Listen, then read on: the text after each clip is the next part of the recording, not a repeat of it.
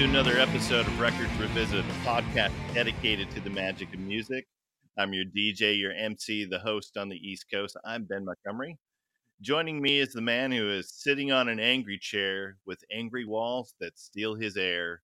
Here's the rooster himself, my co-host from the left coast, Wayne Fugate. Hola, Benjamin, but the rooster is my father. If you've ever listened to the song, that song goes on my dad list every time. Yeah, it is. It is definitely about Jerry's dad. Did you at least like the angry chair references? Oh yes, any chair I sit in is an angry chair. Well, I chose that since the lines in the song about corporate prison, we stay, I'm a doughboy, work all day. That's been ringing in my ears the last few weeks at the old job, The old salt mine. the old salt mine, working in a coal mine. Actually, wait, I just quoted Devo, didn't I? Yeah, Um, you just went Devo on us. all right. Sorry, we're trying to stay focused here on our topic, which is if you couldn't figure out from Angry Chair and Rooster. Today we are going to be talking about Alice in Chains. And as you know, we talk about music, but at the beginning of the podcast, we ask the all important question: what t-shirt are you wearing? I am wearing my Dropkick Murphy t-shirt. Nice. Okay. I I'm I'm seeing them in a couple months. Oh, I'm so jealous. Yes, I'm and it's right around St. Patty's Day too. So it's going to be a little rowdy, I think. Oh, I think that's a guarantee.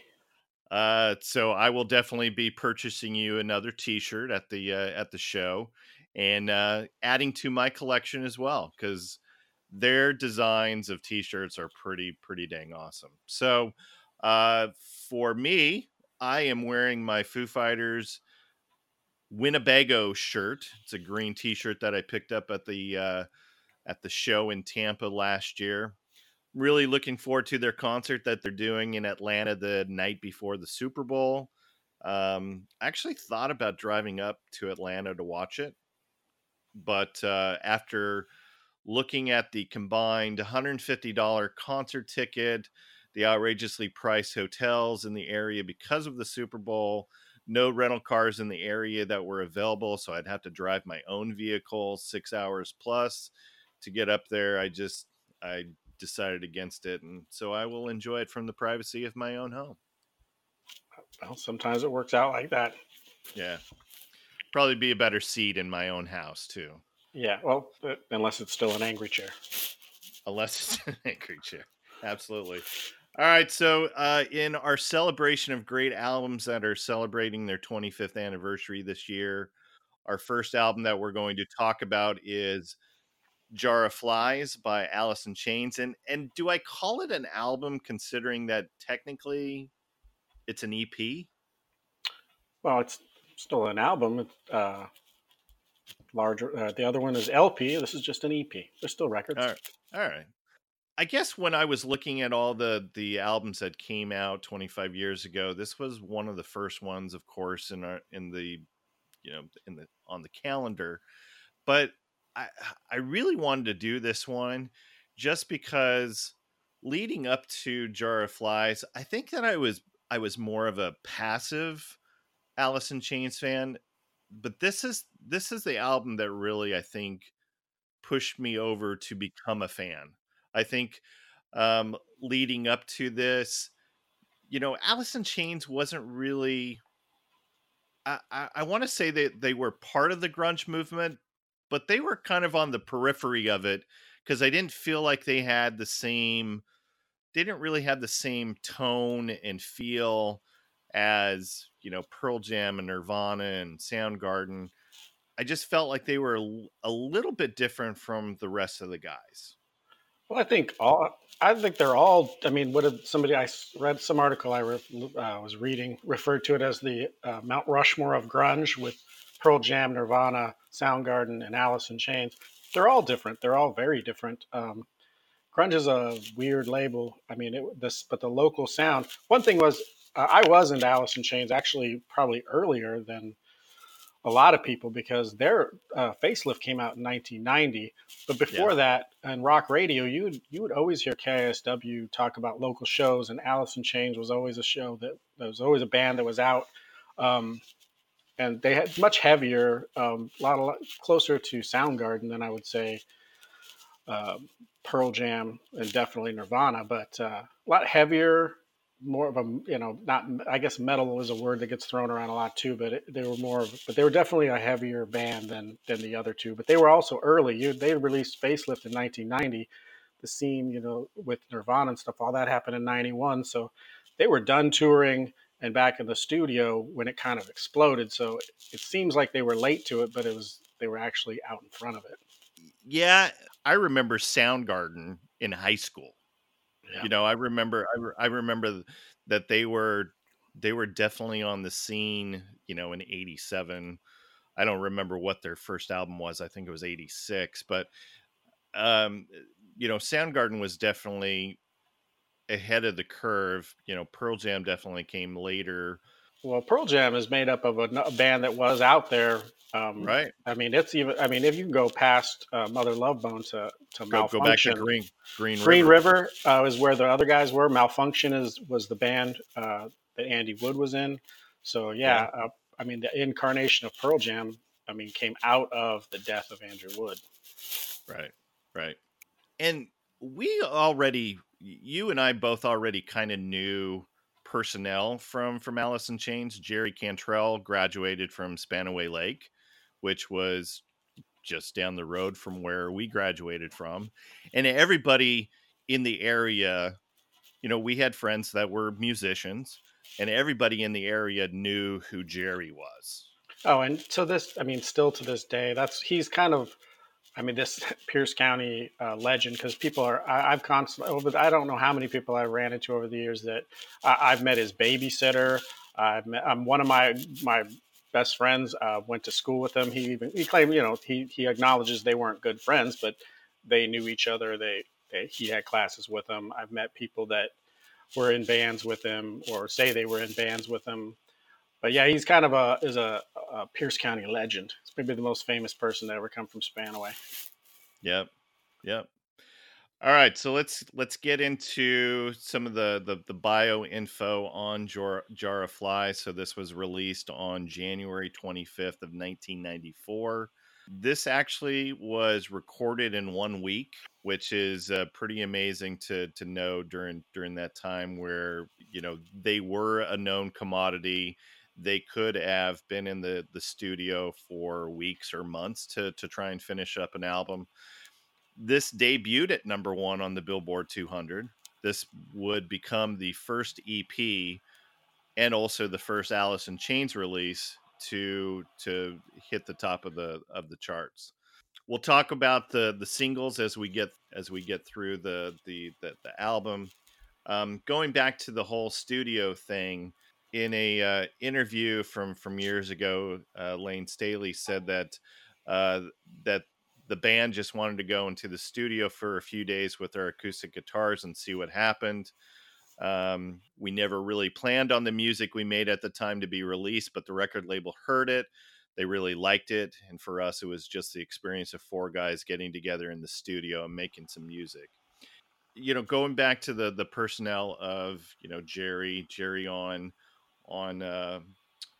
lead guitar, also really provides on this, they really credit him as co-lead vocals. And I think that this may have been the reason why it really hit home for me because, as I've made mention on plenty of episodes of the podcast, harmonies gets me every time. And this is definitely an album that is full of those harmonies between Lane and Jerry, and it really works. And one of the things that one of the issues, I don't know if that's really an issue, but I don't. Lane Staley's vocals and his voice are so much a part of Alice in Chains that when Jerry sings, I can't help but think of that it could, the song, how much better the song might be if Lane Staley was singing it. I don't know, and I don't know that whether Jerry took more of a vocal duty out of necessity, because I mean Lane Staley has well documented uh, issues with the smack, but I think some of it is clearly narcissism. I mean, how many times has the guitarist played back, in the background to the lead singer, but yet he's the guy that writes the music, and in this case, writes a lot of the lyrics, and so, but everybody, hears the voice, and how much, and I wonder how much of that was a combination of being difficult to get Lane Staley, because I know their last album, took 4 months to produce because they couldn't. It was difficult to get him coherent and in the studio, and so that couldn't have. I mean, that didn't happen overnight. But I mean, Jerry Cantrell released a solo album that was critically and commercially well received. So I don't know how much of this is he wanted to step out and get a little bit of the love for the lead singer love, as well as Lane's, passed out with a needle in his arm. Yeah, maybe. I go back to the first two Alice in Chain records. I mean, you don't really hear Jerry taking any kind of co-lead or lead vocal type of sensibilities. It's definitely backing vocals, I feel, on those couple albums, and it's not until they're really on the map that you see Jerry taking more of the lead on some of those vocals. And honestly, I don't know if that is maybe some foreshadowing that he knew that Lane wasn't going to be with us forever. Definitely that heroin addiction was, the cause of his demise. But also after the release of this particular EP, that's where Lane entered rehab. And the band was actually scheduled to tour with Metallica and Suicidal Tendencies during that summer of '94, and they had to cancel because of Lane's addictions. You know who they were replaced on that tour with? This is just a travesty in itself. Oh, I don't know that I can bear to hear, but please tell me. It's Candlebox. Only thing that could have been worse was War Babies. So after this was released, and after Lane went through his rehab, the band actually broke up for several months.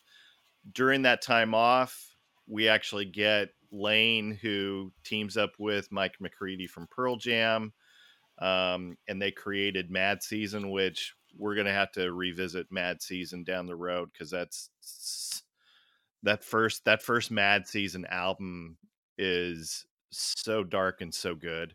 Yeah, I'll save all the bio notes for that for whenever we end up doing Mad Season. But you want to hear Lane at his best, at his darkest.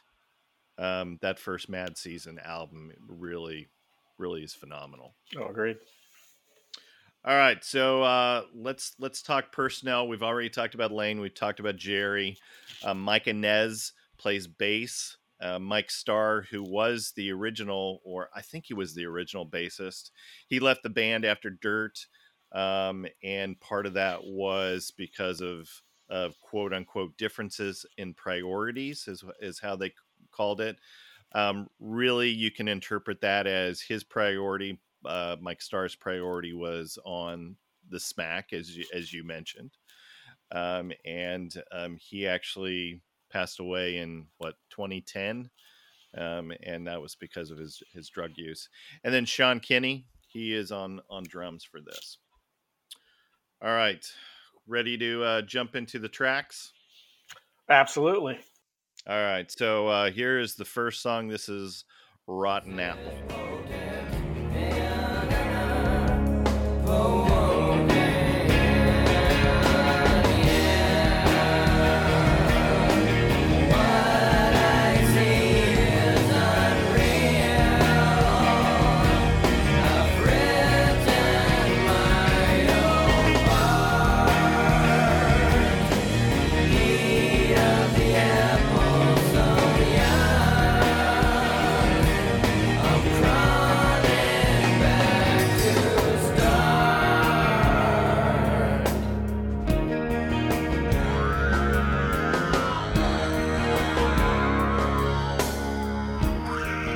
So we get the first song on the album, and I think it's also the first song on the album that tackles the topic of addiction.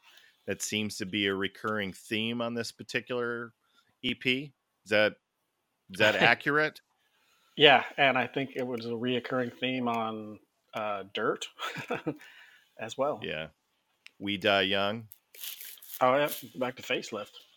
Yeah, I mean, go back to Facelift for that. So some of the lyrics: I repent tomorrow, I suspend my sorrow. Yeah.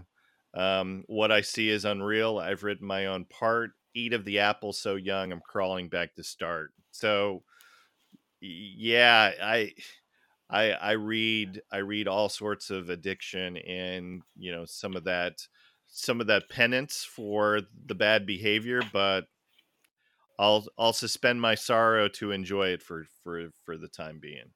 Let me ask you this though. On this track, does the vocal box or the talk box or whatever they call it, does it work on this song?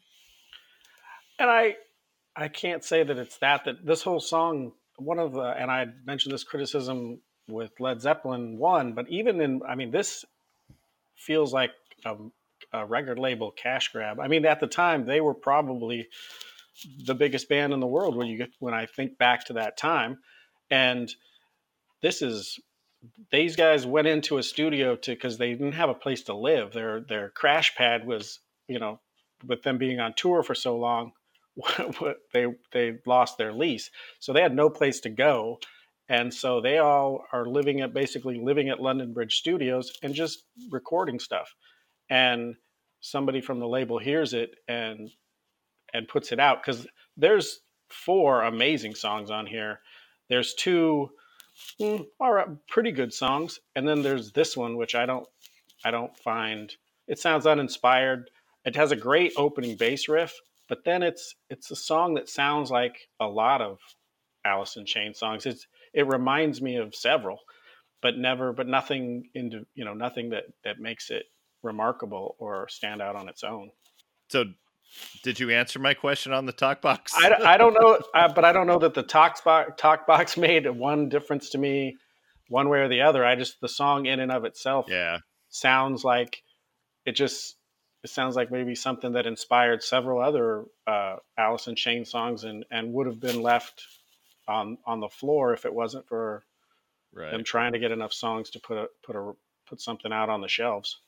Maybe. I mean, do you consider all the other really popular talk box songs as to your point of just trying to finalize a song, and it's like, oh well, this is kind of a cool little special effect we can throw in there? I mean, let's talk about some of the talk box songs. So Living in a Prayer. Yeah, it works at the parts that they're doing. I mean, I don't know that. I think if you took it out, it wouldn't harm the song. It doesn't make it any worse. How about Show Me the Way by Peter Frampton? That's all he ever did. Isn't all his songs like that? It's all. What about Motley Crue, Kickstart My Heart? Yeah, I mean, it's used in parts of the song, and it doesn't necessarily. I wouldn't say. I guess I'd have to hear it without it to know that if it took anything away from it. I feel like it doesn't add anything necessarily. I think the only song for me that the talk box actually brings something to the table is the Eagles' These Shoes. That's a great song. I don't know that I would change that song. Yeah. So yeah. So what score are you giving this? This is my least favorite. This gets a 1. Wow, really? Okay. This gets a 5 for me. And I think part of it is because of that bass riff. That bass riff just brings me into this song. So I don't know. This is a case of Stockholm syndrome. Yeah, well, you and I have both experienced that. Yeah, absolutely. Listening to the albums that we've assigned each other. So yeah. All right, moving on. This is the second song on the album. This is Nutshell. We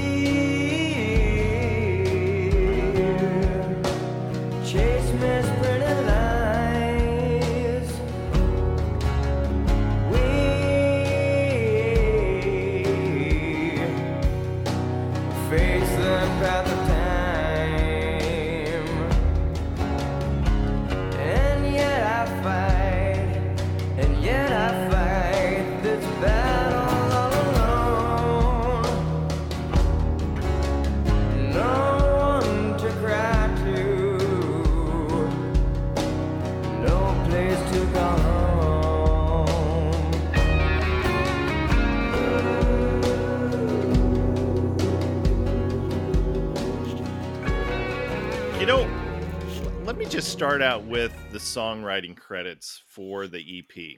I don't know if you had a chance to look at songwriting credits. Lane Staley not credited at all on this EP for anything.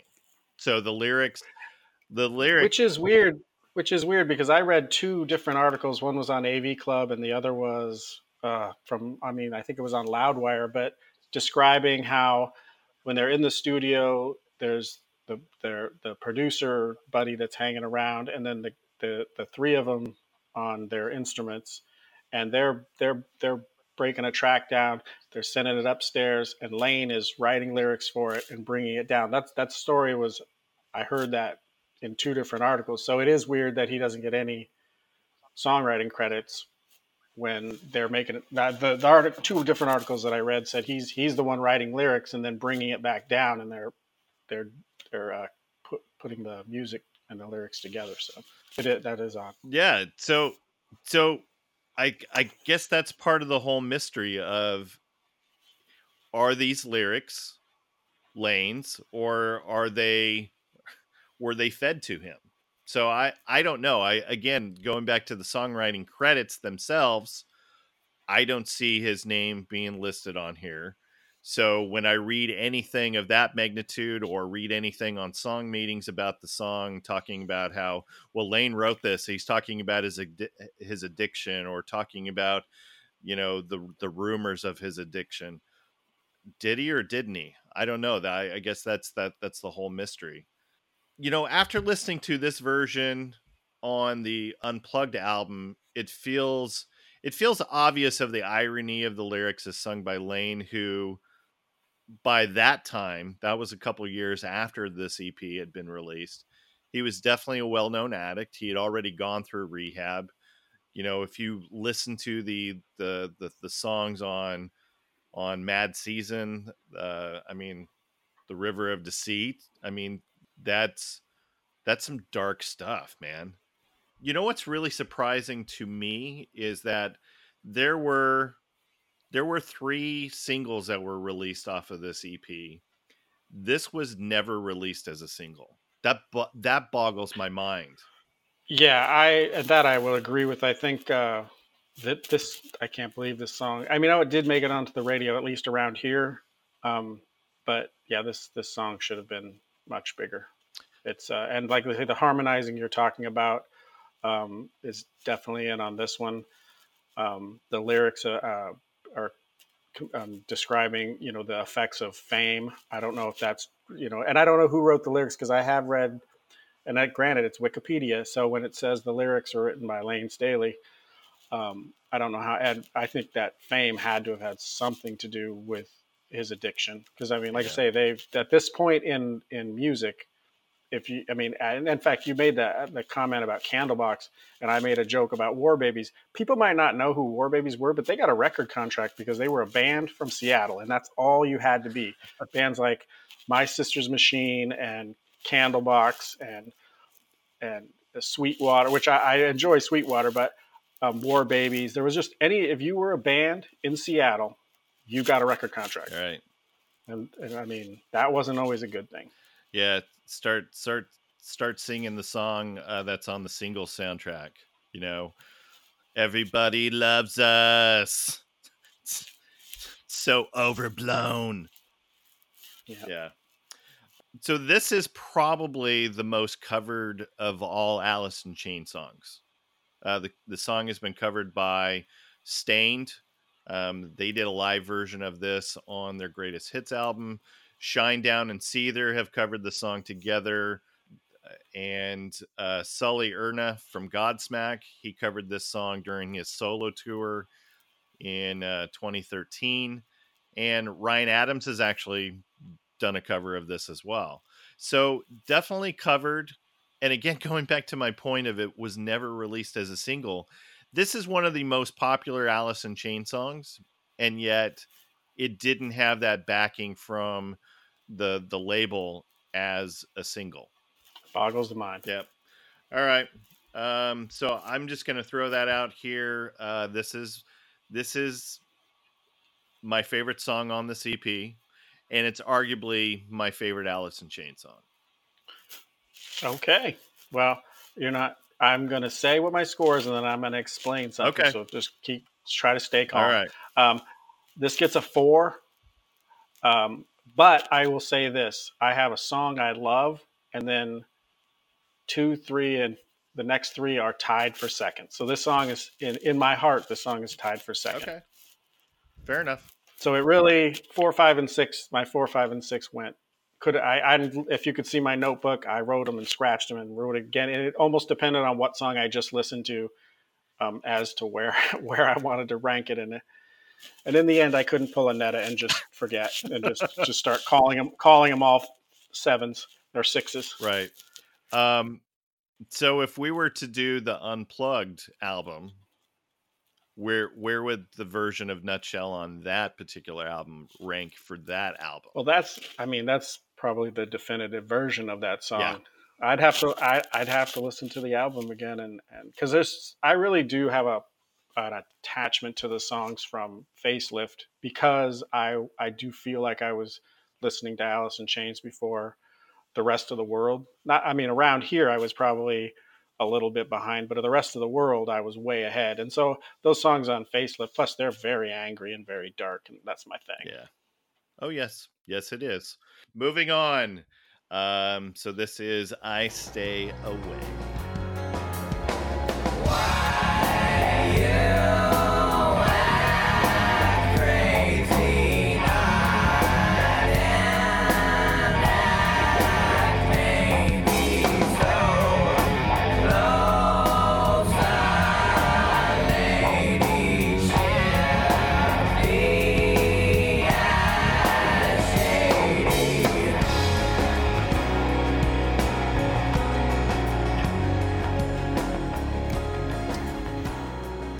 So I Stay Away made its radio premiere in March of 94, and it would peak at number 10.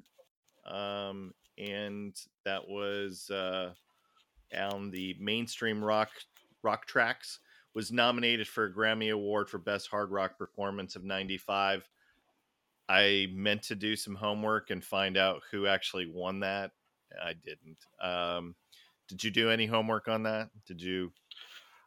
I didn't. Okay. I didn't. I never really associate with these bands with Grammys. I don't even really. It's hard to associate hard rock and stuff with it. For so long, when we were younger, Grammys were only won by Billy Joel and Fleetwood Mac and stuff like that. Nobody like this ever won a Grammy. Yeah. Well, when we talk about hard rock and heavy metal, I think the Grammys will forever be sullied because of Jethro Tull. So absolutely. So maybe it as well they should. So maybe it just doesn't have any bearing for us. So this was the second single off of the album. I can't hear this song without thinking about the music video because it's so disturbing. The video was using the stop motion animation, which was about the time that like Wallace and Gromit, I guess, were becoming popular. And it includes the band members in puppet form. There's no appearances by the actual band for this music video, which was that because Lane was not available for a shoot. That would be my guess. And you're forgetting Claymation, the roots with Mr. Bill. That's the godfather of Claymation characters. That video is disturbing, though. I agree. I guess those puppets are in the Rock and Roll Hall of Fame. Oh yeah, okay. They're an exhibit at as part of the Rock and Roll Hall of Fame. All right. Is the assistant to the blindfolded knife thrower, is she alive? Or did they show the puppet in the Rock and Roll Hall of Fame with a knife sticking in her? I think it's just like Guns N' Roses. Only some of the puppets were inducted into the Rock and Roll Hall of Fame. I think just the band member puppets made it. What? Any other commentary on this particular song? Oh, I got loads. This is one of the ones that's tied for second. Lane Staley's voice is just like in so many songs, this manic quality, like he almost like he's being chased by a monster or something. I love the acoustic electric mix, where they're playing acoustic guitars and then Jerry overdubs an electric solo over the top of Yeah. it. He's got that really spacey Black Sabbathy solo in here, and then they use strings in here, and they use them. I think they just knocked it out of the park by using them just enough and in just the right spots that they got a huge effect out of using strings in a very limited way. Okay. So you've already alluded that this gets a high score. So what's your score on this? 6. A 6. All right. I'm giving this a 4. You're not freaking out because of that score? Well, you can't play both sides. Okay. I've I've asked for you to accept my scores, and then I I in turn will accept yours. Okay, because I did accept your 4. I don't agree with it, but I accept it. I couldn't, and absolutely, Okay. I feel exactly the same way. All right, moving on. The next song is the first single. This is No Excuses. Wanna take it slow. No more hiding or disguising truths I've sold. Every day it's something hits me out so cold. You find me sitting by myself. No excuses that I know.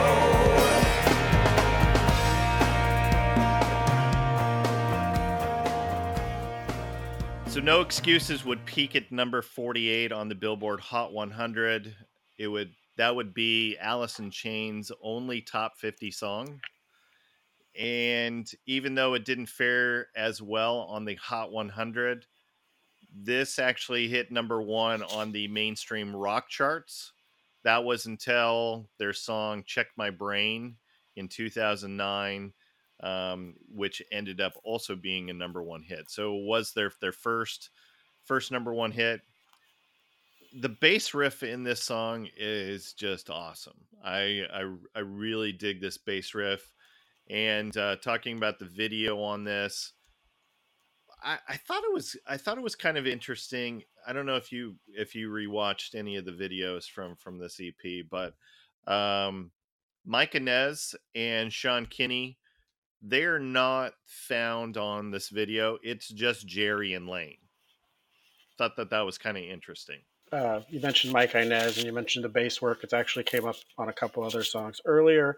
What an upgrade! Like Mike Starr is. He's been in the Seattle. I mean, my very good friend who used to hang out at places like the Gorilla Gardens in the early '80s, knew Mike Starr, and so he's been around a lot. And he's the original bassist. So, but what an upgrade! I mean, Mike Inez is a phenomenal bass player, and he's still with the band right now. Yeah, it was, like I say, what an upgrade. I mean, I'm sure they had some reservations about replacing, an original member and a friend of theirs, but wow. Yeah. All right. Anything else to talk about on No Excuses? Yeah, you also mentioned Check Your Brain, and Jerry Cantrell, his voice there's some kind of a quality in it that I think when I originally heard this song a long time ago, I actually thought it was Lane Staley in a kind of a more lucid attitude. But when you realize it's Jerry Cantrell, there is a quality to his voice that reminds me of Lane Staley. But once again, the same reason that I can't fully embrace the new Alice in Chains is because as great as William Duvall is, he's still not Lane Staley, and that he just had this incredibly unique voice. Yeah. With this, this tremendous amount of emotion, whether it was, anger or frustration or whatever he just was so expressive, and it just that it's so unique, and it just to me is such an intricate part of the band. I mean, I don't think you could replace Jerry Cantrell and like say, taking out Lane Staley, as great as William Duvall is, and I love their new stuff. I struggle with calling it Alice in Chains. Okay. And I think that there's a lot of people that disagree with you because So I had an opportunity a few weeks ago, actually, I guess a few months ago, to see them live at the Hard Rock here in Orlando. A friend of mine was trying to talk me into going, and I'm like, nah, I'll just wait until until it gets closer. I'll get a cheap ticket because I think they were I if I remember right, the tickets were like $60 a pop. And the shows that I go to, that I could go to 3 shows for that amount. So I was thinking, oh, I'll get a cheap ticket. It was sold out.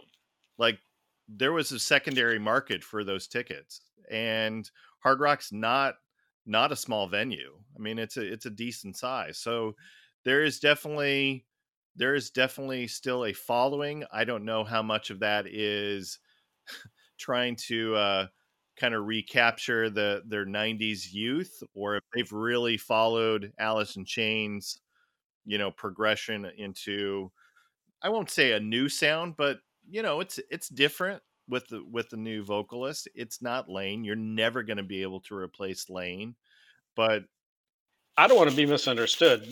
They're incredible. I mean, I listened to all the stuff. I think they've done 3 albums together, and I I think it's some of the best hard rock music out there.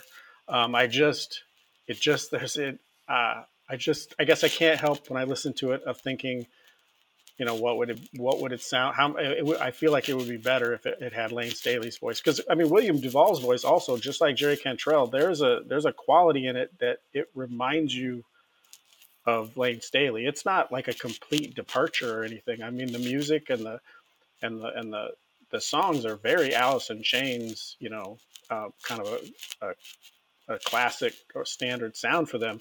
It's just there's just I mean, I would definitely go see them. so I probably botched on that, not going to see them. I would, if somebody asked me to go, I would have gone. All right, well, I blew it. Uh, all And right. people disagree with me. When has this started? So what score are you giving this? I gave this a 5. I'm giving this a 6. So we're pretty closely aligned on that. All right. Next song is this is the equivalent of the Black Mountain Side from Led Zeppelin 1. This is Whale and Wasp.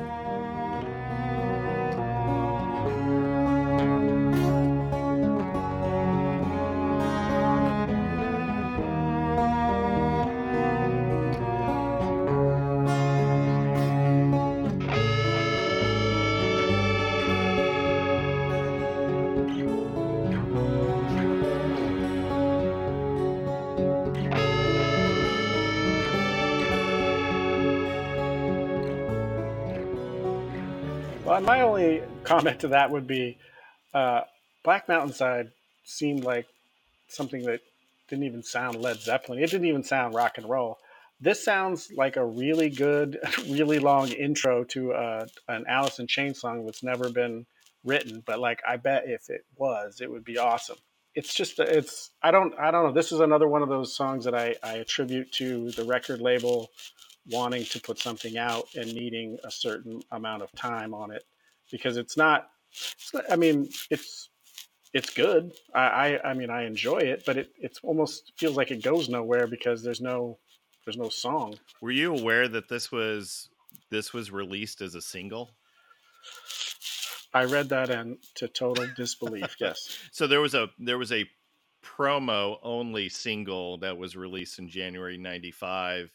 Kind of boggles my mind that was released, but this candidly, this is like Black Mountainside. This is my least favorite song on the album. I'm not shocked. I gave it a 3. I don't have I don't have strong feelings, of it being bad. I just feels like, to me, it sounds like an intro to a song I would love to hear, but I it just still never don't happened. understand how you can give Rotten Apple a worse score than this, though. I You're gonna have to deal with it. I don't know what else to tell you. Trust me, I'm not losing any sleep over it. But yeah, sixth song on the EP. This is "Don't Fall." I ain't never coming home.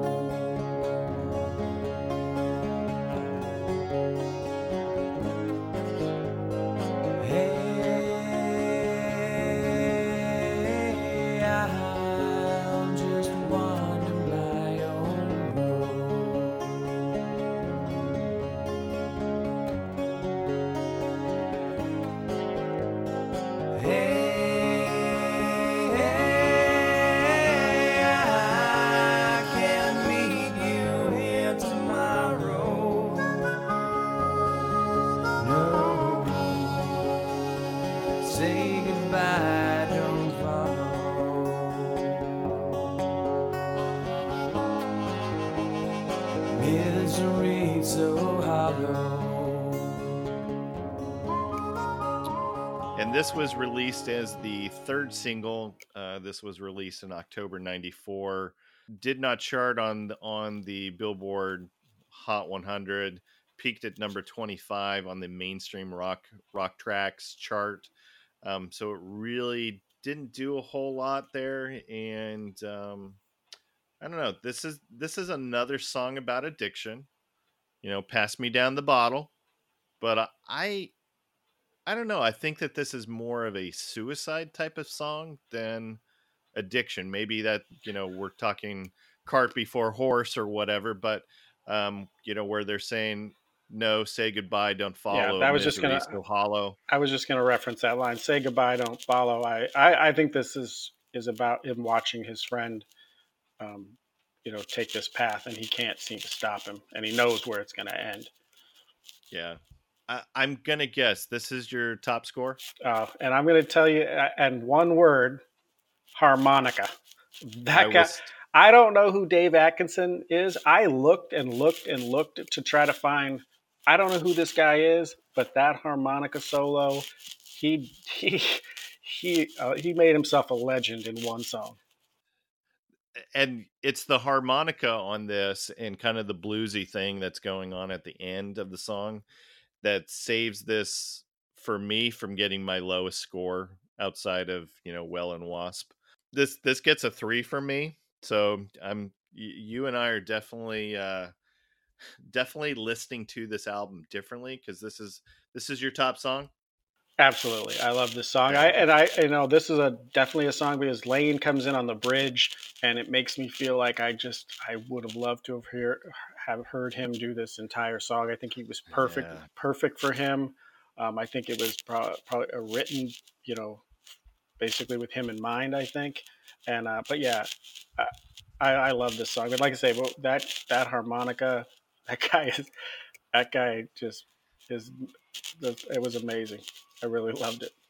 This is a song, after I listened to this a couple times, I'm really actually surprised that this was not a song that they decided to do during their Unplugged. Because this seemed like it would have translated well to that stage. Oh, I think so. Maybe it's because they didn't have Dave Atkinson around to play the harp. Yeah, I could not find anything on this guy. I couldn't find out if he was dead or alive, or I couldn't find any credits to him getting anything else. I don't know if he was just a friend of theirs or what, but it's crazy. Yeah. All right. So lastly, the last song on the EP, this is Swing on This.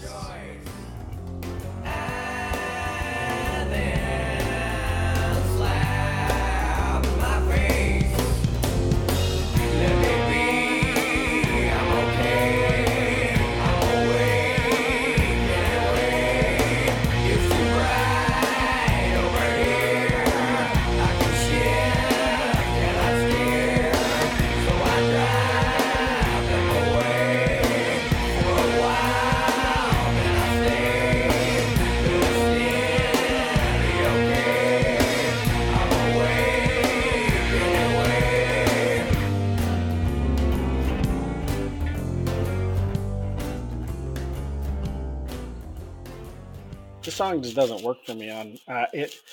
Parts of the verse, I start to get into it, and then they go into that chorus with that weird that swing rhythm thing that just doesn't work. I couldn't get into this song. Okay. I think that this is yet another song about addiction. Mother said, come home. Father said, come home. Sister said, come home. So my friend said, come home. And I said, let me be. I'm all right. Getting skinny. Can't you see I'm just fine? Little skinny, okay? I'm asleep anyway. Yeah. I'm definitely chalking this up to yet another addiction song. So we've got, let's see, how many addiction songs are on this EP? At least I'm 4? not sure that all of them don't have some reference to it. Yeah. Well, Whale and Wasp, we don't know because they never really said anything. All right, let's wrap this up. Any ideas what our top song is? No excuses. So we've got No Excuses, 5.5 each. Don't Follow, I Stay Away, 5, and then Rotten Apple. Well, why wouldn't Rotten Apple get a 4 since there's only 2 of us and it got 8 points? So I gave it a 5. You gave it a 1. Oh, okay. What was your top score? My top score was Nutshell. Okay. Yeah. I thought you gave top score to Rotten Apple, which wouldn't surprise me. Crazy No. crap you pull. Absolutely not. It's a good song, but no, did not put that as top score. But thanks for giving me the benefit of the doubt. Appreciate that.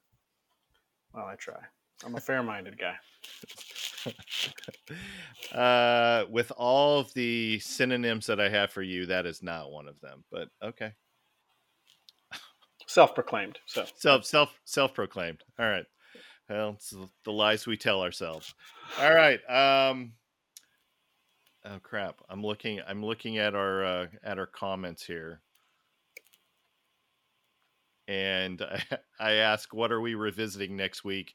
And you said we already mentioned that we're doing Dookie, so we're out of sequence here. Oh, that's right. Well, I don't think it was written on the other notes, and so I got them confused with these. It's all good. Well, nobody's paying attention to that kind of crap. Yeah, things change. Roll with the punches. That's right.